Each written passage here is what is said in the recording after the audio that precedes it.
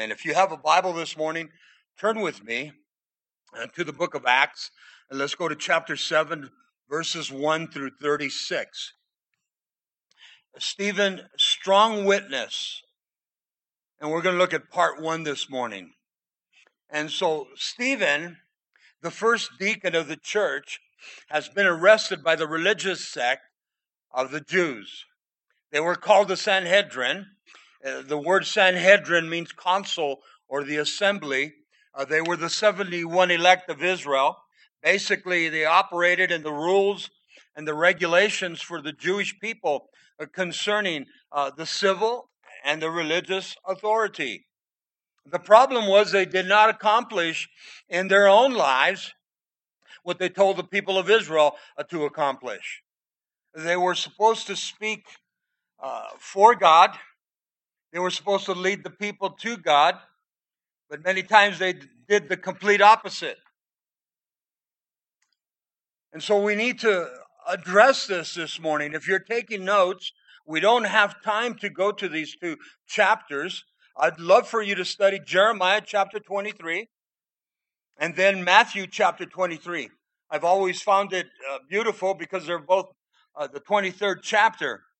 When you go to Jeremiah chapter 23, in the Old Testament, Jeremiah is dealing with the false prophets at the time. He calls them the lying prophets. And so then we see the parallel in Matthew chapter 23, where Jesus calls out woes against the religious sect in the New Testament. The Sanhedrin, the 71 elect, consisted of Pharisees, scribes, and the Sadducees. And Jesus often referred to the Sanhedrin as the hypocrites, the hypocritos, or the actors. They were saying one thing, and they were doing another. And now, Stephen, this deacon of the church, is a servant of the Lord. He was appointed last week. He's arrested because of Christ, because of his belief system, because he was teaching in the name of Christ. In a sense, they couldn't get a hold of Peter and John, but now they got Stephen. But Stephen, in his defense, takes them through the Old Testament all the way up to the present. It's a beautiful, beautiful teaching of history. Now, those of us that have been coming on Wednesday nights, we have been through the 5 books of Moses. And we have been through the book of Judges. And now we're in the book of Ruth, and then we're coming into 1 Samuel, 2 Samuel, 1 Kings, 2 Kings. So we see the history of Israel. It's very important to me. It should be very important to you. So many times we say, well, let's just study the New Testament. It's too difficult to read through the Old Testament. You will find if you get a hold of a nice translation, I'm not against the NIV and I'm not against the New Living Translations when it comes to reading. Because you want to glean, you want to read. And so many times in the King James, we struggle with the words that come forth. And then the New King James sometimes will stumble us also. And that's why we teach the Word of God and make application after we explain the text. And so be encouraged in the Old Testament. And so here's Stephen now, a strong witness before the council. Look at verse 1. Then the high priest said, are these things so? They're speaking directly to Stephen. Are these things so? If you go back up to Acts chapter 6, verses 8 through 15 last week, he was accused of blasphemy.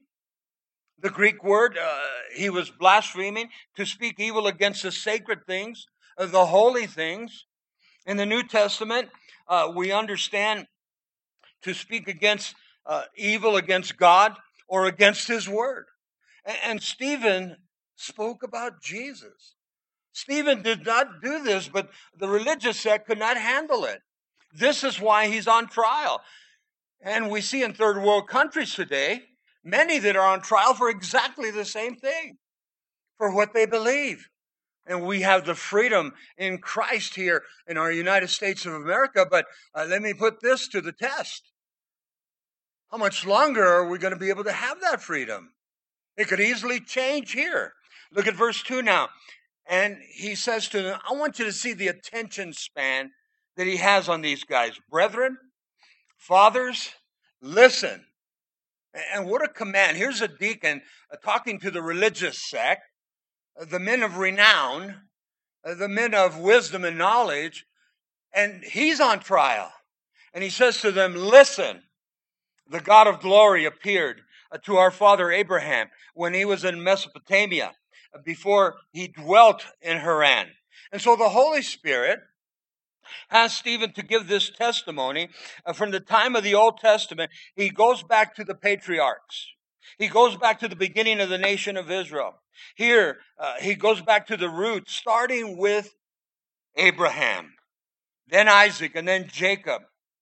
This goes on for the 60 verses in Acts chapter 7. Something beautiful to comprehend here as we begin.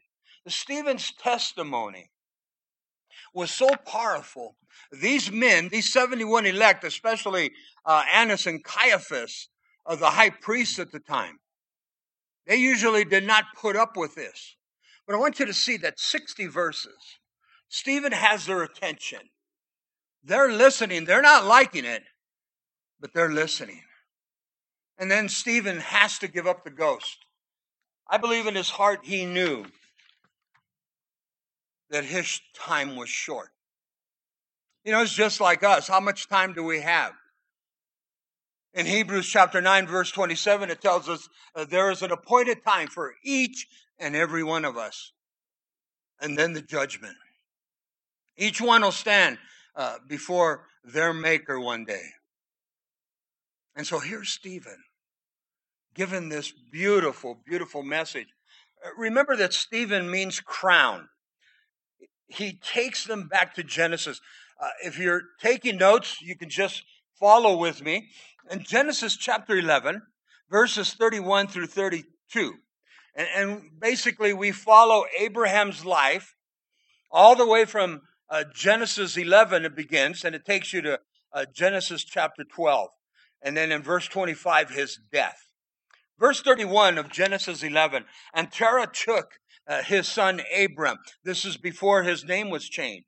And his grandson Lot, the son of Haran, and the daughter-in-law Sarai, before her name was changed to Sarah. His son Abram, his wife, this is Sarai, and they went out with them from Ur of the Chaldeans to go to the land of Canaan. And they came to Haran, and they dwelt there. The land of the Chaldeans is where they spoke Chaldean, but later they speak Aramaic. What we're seeing here is God developing a nation. God's developing a nation. It's the nation of Israel. And Abraham has such a strong part in it. And so here's Stephen giving testimony. One more verse in Genesis 11, verse 32 now. So the days of Terah were 205 years, and Terah died in Haran. And now Abraham, the Holy Spirit has him to move. And so we see the faith of Abraham. He's not a young man, but yet he's listening to God. And yet they were living in a heathen nation. But when you go back and study Hebrews chapter 11, we see Abraham and Sarah in this great chapter. Hebrews 11, if you've never studied it, never read it, it's called the faith chapter. And when you go there, you'll find that the writer of Hebrews spends time speaking about this faith of Abraham and Sarah. God used them mightily, but he was beginning to start a nation. Let's go back to our text. Look at verse 3 as we continue in the book of Acts. And he said to him, get out of your country and from your relatives and come to a land that I will show you. Listen to the faith factor. Leave your country, leave everything, and follow me.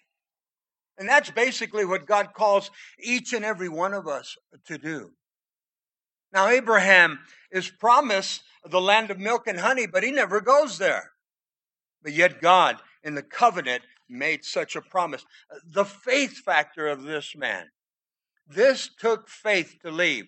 In verse 4, then he came out of the land of the Chaldeans, and he dwelt in Haran.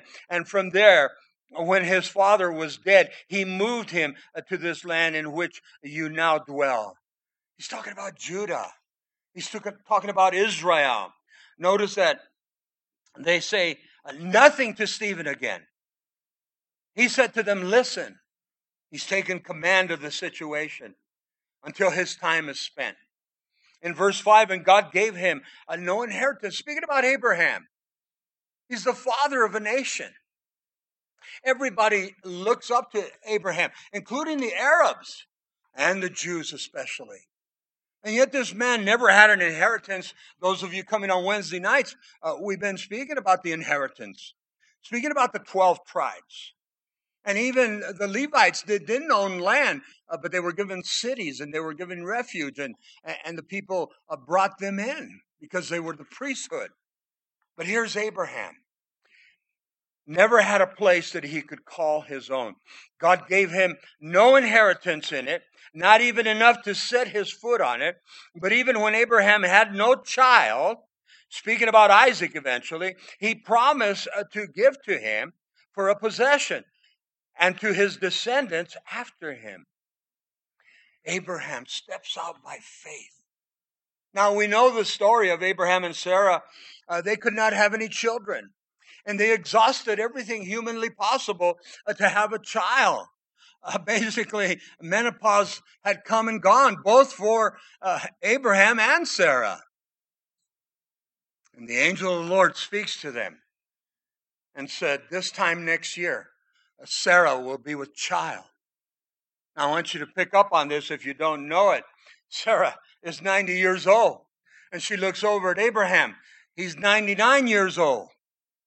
And God said, this time next year, you'll be with child. The Bible says that she laughed. And I could just see Sarah laughing. Oh, Lord, thank you for the compliment, Lord. Thank you for, I've been praying for a child, but I love my husband, but he's burned out. This guy can't do what needs to be done. And yet God gave them Isaac. You know what's a beautiful translation there? Every time she saw Isaac, in the Hebrew it means laughter. Oh, Lord, I remember the day I laughed. I remember the day that I chuckled. I remember the day that I possibly questioned you, Lord. And so he's giving such a testimony. Look at verse 6. God spoke in this way, that his descendants, speaking about Abraham, would dwell in a foreign land, and that they would bring them in bondage and oppress them for 400 years.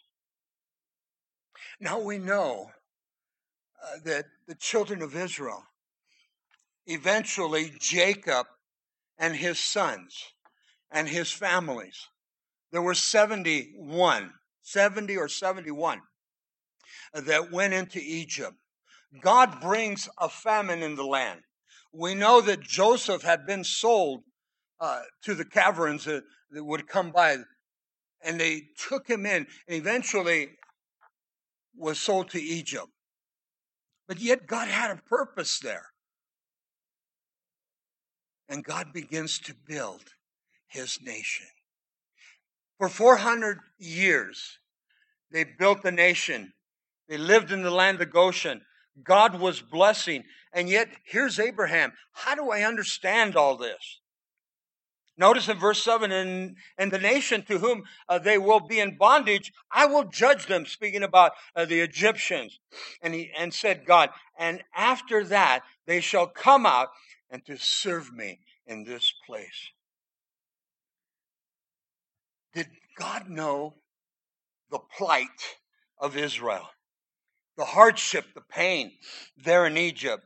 Obviously he did. And he was preparing a man by the name of Moses. Many times we don't understand. I know I don't. I don't understand completely the plans of God. In my life, and what about your life? What about in the life of the nation of Israel? Right now, I don't understand the plans of the nation of the United States of America. Lord, where do we stand? I know God has blessed our nation, and I know that God continues to desire to bless our nation. As long as the church is here, our nation is still being blessed. But unless there's a revival, unless there's those that are going to come before the Lord in bended knees and lifted up hearts, a judgment is coming, like it or not. In verse 8, he continues in, he gave him the covenant, speaking about Abraham, back in Genesis chapter 17, the covenant of circumcision. And so Abraham begot Isaac and circumcised him on the 8th day. And Isaac begot Jacob, and Jacob begot the 12 patriarchs, and all of those were circumcised. And basically, we're seeing the history in a nutshell. The God of Abraham, the God of Isaac, and the God of Jacob. Now, so many times in Genesis chapter 17, God said, I'll show you a sign. And he required the men to be circumcised. He required the children, the male children up before the 8th day or on the 8th day, they were to be circumcised. It was a sign.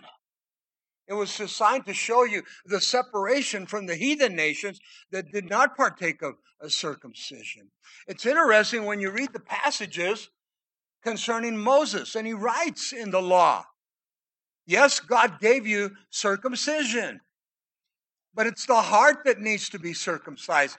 It's the heart that needs to be cut. And so many times we want to partake of the ritual, the rite, the custom, the tradition. Oh, the 8th day, let's get our son circumcised. Rightfully so. And there's nothing wrong with it. But what about the heart? Paul the Apostle said the same thing. It's the heart that needs to be cut. The heart that's filled with, envy and strife and jealousy. Callous. The heart is what needs to be cut.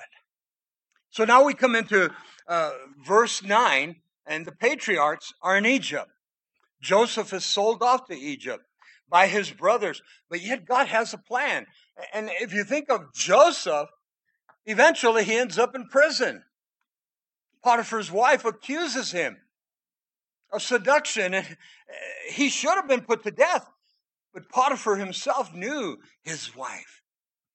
And so even God's plan to place him in the dungeon. Interesting. And he goes to Egypt. He helps Egypt replenish all of the wheat and the grain. Because a severe famine comes that causes Jacob to take his family to move. All this is in God's plan. Look at verse 9. And the patriarchs became envious, and they sold off Joseph to Egypt, but God was with him. The 12 sons of Jacob sold off their little brother. You can study that in Genesis chapter 37. Let's go on. And delivered him out of all his troubles and gave him favor and wisdom in the presence of Pharaoh, the king of Egypt, and he made him governor over Egypt and all his house. Through the trial, God used Joseph. And church, there had to have been times that Joseph was questioning, just like you question, just like I question. Lord, why is this? Lord, why is this now? I don't understand, Lord. I'm serving you.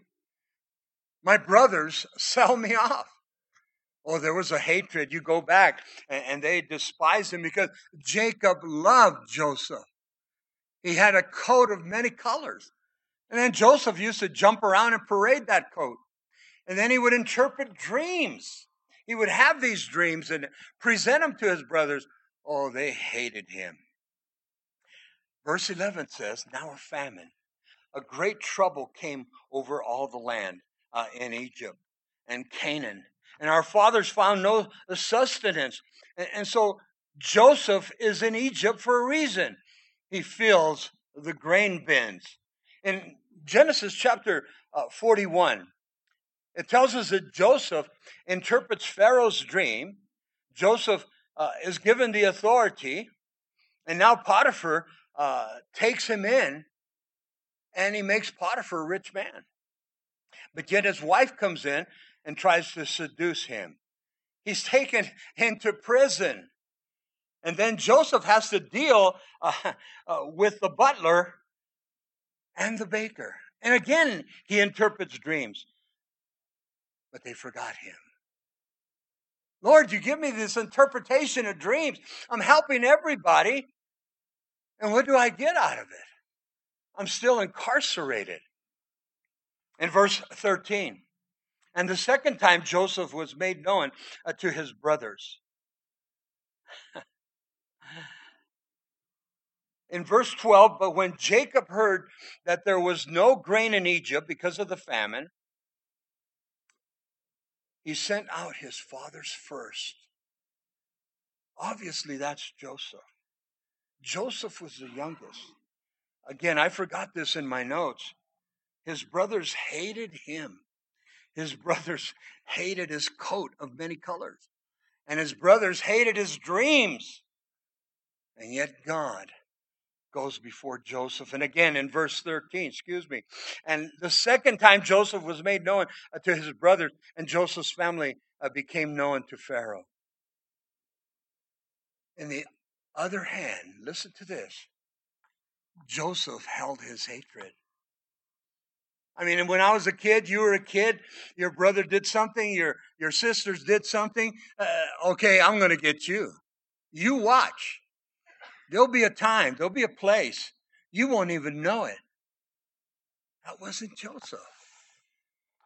That wasn't Joseph. He loved his brothers, and we know he eventually meets up with his dad. What a blessing. Verse 13 goes on and on. He was made known to Pharaoh. In verse 14, then Joseph sent, and he called his father Jacob and all his relatives to him, 75 people. God is beginning to build a nation now. And eventually, after 400 years of bondage, we know in the great Exodus, at least 2 to 3 million. At least 2 to 3 million.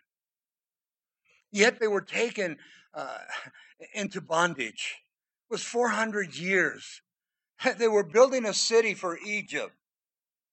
The taskmasters were harsh. The taskmasters were taking lives. And yet God has a plan. And again, we go back to ourselves when we're in a trial. And we murmur and complain, because I do. And yet God has a plan. He's working these things out. Again, James tells us that he's building character and stamina and strength. He's building us. He's chipping away that old man, that old woman. And now he's building a nation here. Look at verse 15. So Jacob went down to Egypt, and he died there eventually. And our fathers. Deuteronomy chapter 10 gives us the insight that Jacob had passed away. We see Jacob fulfilled what God had for him. Through Jacob, we know that the 12 tribes were born. And finally, the great Exodus. But doesn't give us the insight here. What was Joseph? What did Joseph go through when he saw his father, Jacob, that is? See, Jacob thought he was dead. I mean, the brothers brought back the coat of many colors. Remember? It was splashed up with blood. They took some goat's blood. And so I lost my last son. But they get together. God has a plan, church. Look at verse 16. And they were carried back to Shechem, speaking of the forefathers, and laid in the tomb that Abraham bought for a sum of money from the sons of Hamor. The son that he actually bought it from was Heth. And he purchased it for possession. Go back and study in Genesis chapter 50. And then also in Joshua chapter 24. We see in Genesis 50, this is where Jacob is buried. We know that Abraham also and Sarah and Isaac, everything had a plan. And then Joshua later, uh, in Joshua chapter 24, Joseph is buried there. And so these are the promises of God. And all these people believe God, listen, by faith, by faith. We will see these patriarchs when we get to heaven. And now the 2.3 million to 2.2 to 3 million, there's variations of how many people, but there was a great number. 400 years of bondage. They've been crying out to the Lord. God sends a deliverer by the name of Moses. In verse 17, but when the time of the promise drew near, which God had sworn to Abraham, the people grew and they multiplied in Egypt.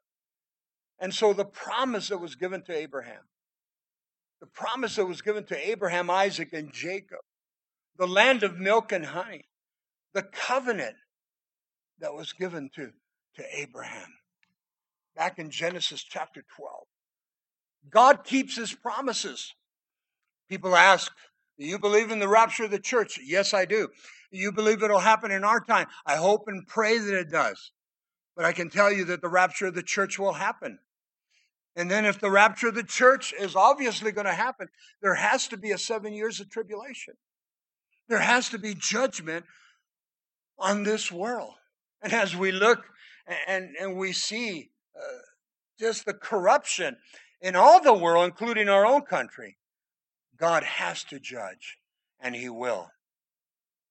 And so now in verse 17, the caption in my Bible says, God delivers Israel by the hand of Moses. But when the time of the promise drew near, it had come. In verse 18, look how God has to get Joseph out of the way. Till another king arose who did not know Joseph. This is speaking about the Pharaoh. Joseph's time is done. We're speaking about Stephen here in Acts chapter 7. When his time is done, God will take him home. And so Joseph's time is done. We read that back in Genesis chapter 50. It says that in verse 26 that Joseph died at the age of 100. Now Exodus chapter 1, the new Pharaoh, and traditionally he's called Ramses. And yet we don't really know because the Bible seems to be silent in this area. But yet God is going to use Moses. In a sense, Joseph's out of the way now. Moses comes into the picture. In verse 19, this man dealt treacherously with our people, the nation of Israel, and oppressed our forefathers, making them expose their children, their babies, and so that they might not live. Back in Exodus chapter 1, the taskmasters were cruel. They were vicious. They were mean. And they were building a city. And it wasn't without blood.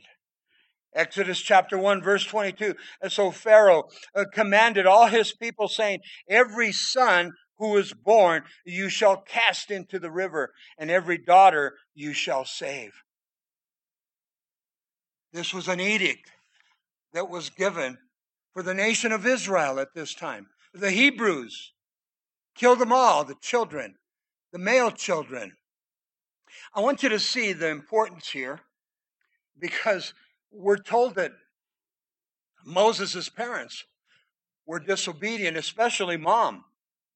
She disobeyed the law, but she obeyed God, and she spared Moses. We know the story, puts him in a basket, and he goes down the Nile. And it goes on here, listen to this. In verse 20, at this time, Moses was born and was well-pleasing to God. Underline that, please. He was well-pleasing to God. And he was brought up in his father's house for 3 months. That's it. That is my desire. I hope it's your desire to be pleasing to the Lord. You realize that God knew us before he even formed us in our mother's womb. God knew you would be here this morning. God knew that I would be sent to New Mexico. God knew everything and everything in my life and in your life, the things that happen. Now, God comes in and he puts the gospel before you. God comes in, puts his son before you. He gives us His Word. And if we take heed to what the Word has to say, we receive Christ. We receive the Son of God, the Savior of the world. And then our life changes. And God is pleased with us. And then God wants to use us. Listen to Moses for 3 months. 3 months. We were talking about John the Baptist serving the Lord for 6 months, and then his head comes off. Here's Moses. He's a baby. But the Pharaoh wants to kill all the male children. Notice in verse 21, but when he was sent out, Pharaoh's daughter, I like that, took him away, and brought him up in her own house. Jochebed, which is the mother of Moses, I want you to see the pain in her heart. 3-month-old child puts him in a basket and sends him down the Nile. And God has a plan. Pharaoh's daughter takes him out. Listen to this. And Moses was a learned man in all wisdom. He was learned in all wisdom of the Egyptians, and he was mighty in the words and deeds. It was impossible for a Hebrew slave to get any kind of education. And so God has this man set up. Look at the heart change already. Now, after his education and such, helping to build the city, in verse 23, now when he was 40 years old, speaking about Moses, it came into his heart to visit the brethren, the children of Israel. This guy has position. He has clout. He has authority. He has wisdom. He's used mightily by the Egyptians. And he's looked up to. But God has another task for him. In verse 24, listen to what Moses has to go through quickly. And seeing one of them suffering a wrong, he defended and he avenged him, and was oppressed, and he struck down the Egyptian. Why would Moses do this? Because God is placing love and compassion in his heart. And God is going to show him that he's a Hebrew. And so Moses, and I want you to see this, was it right? Was it wrong? He kills. He kills. Commits murder here in verse 25. For he supposed, this is Moses now, that his brethren would have understood that God would deliver them by his hand. But they did not understand.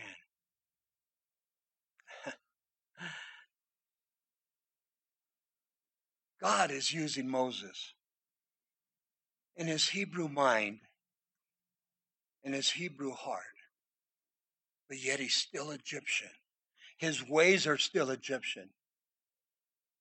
Did he think to call upon the name of the Lord? We don't know.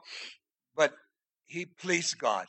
In verse 26, and the next day he appeared to two of them as they were fighting, and tried to reconcile them, and saying, men, you are brethren, speaking to the Hebrews. Why do you wrong one another? Moses gets between them. This is an Egyptian. Should not happen. But he who did his neighbor wrong, listen to verse 27, pushed him away, saying, who made you ruler and judge over us? Go way ahead, 40 years in advance. God will make him a ruler. But not at this time. I love that. Is Moses trying to gain trust? Is Moses trying to help God? Sometimes we do that. In verse 28, do you want to kill me? Notice the response. Do you want to kill me as you did the Egyptian yesterday? Moses was busted, wasn't he? And this has to be speaking to the religious sect also. Again, can I mention it? They haven't said a word. They are listening. And so verse 29 goes on. Then at this saying, Moses fled and became a dweller in the land of Midian, where he had 2 sons. He marries a woman by the name of Zipporah. Why would God allow Moses to be in Egypt for 40 years? Because he went to school. He was brought up. He was taught. He was given the wisdom of the world. And yet Moses has to go to Midian, and he has to be broken there for the next 40 years. Let me give you a little bit of background of Midian. The estimates of 280 miles plus this journey to reach Midian. Imagine this was done by foot. And so Moses traveled to the northwest corner of Saudi Arabia, near the Gulf of Aqaba, possibly at least 7 to 12, maybe longer, doesn't tell us, a day's journey. It's all desert. God sustains him. And he reaches Midian. Purpose, plan. Have you ever been somewhere, gone somewhere, and you kind of question, what am I doing? Lord, I turned off the wrong way.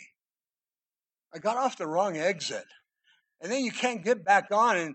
And yet I've learned when those things happen, I start asking, Lord, what do you want? Is there somebody I need to stop for? And you just never know. Could be somebody broken down. Could be you need to check your tires. There's a lot of possibilities. Or it could be your wife will tell you, you're lost. And that's usually the factor. Look at verse 30.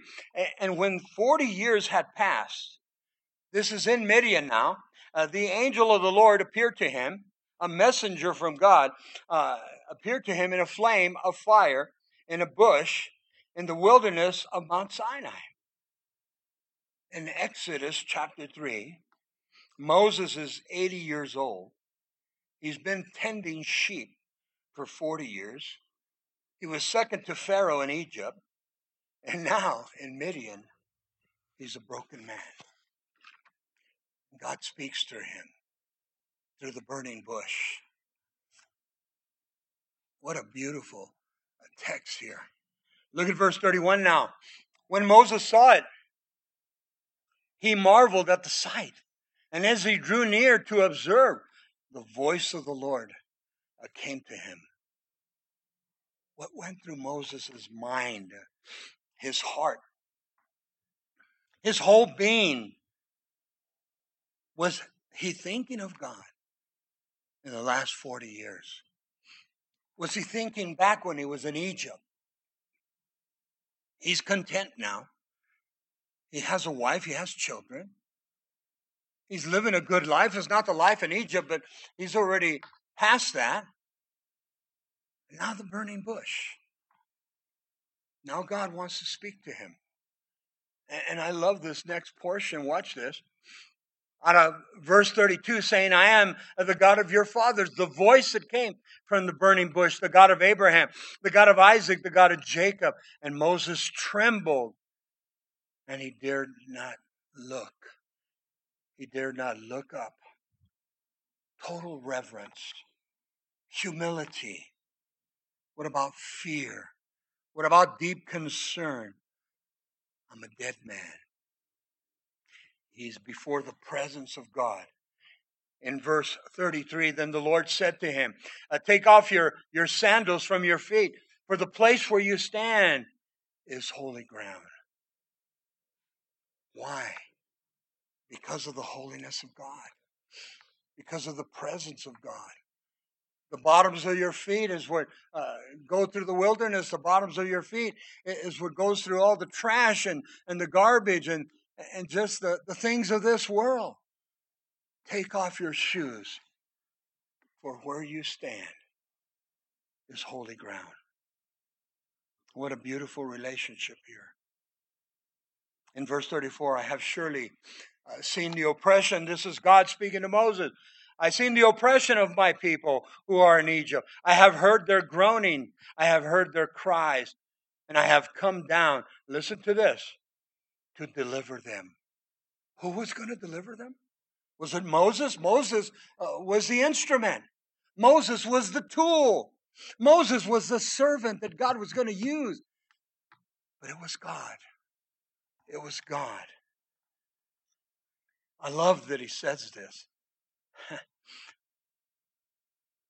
I have heard their groanings. I have heard their cries. I have come down to deliver them. For now I come. I will send you to Egypt.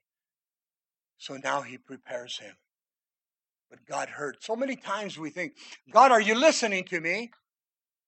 God, do you see what I'm going through? Lord, you see the pain. Lord, I know what you're going to do, but the rent's due Friday. And doesn't God go before us? Doesn't God go before? I can testify the last 30 plus years of not just ministry, but Mary and I's life. God has always gone before us. And I know you, some of you, God has gone before you. Oh, there's been times that who doesn't go through hardship and pain? Christians lose their homes. Christians lose their jobs. Christians get their vehicles taken away. I mean, the list goes on. Yet God said he will never leave us nor forsake us. It was a beautiful picture of Moses, how God used him. But God had come down to deliver them. Then Moses, this Moses, verse 35, whom they rejected, saying, who made you a ruler and a judge?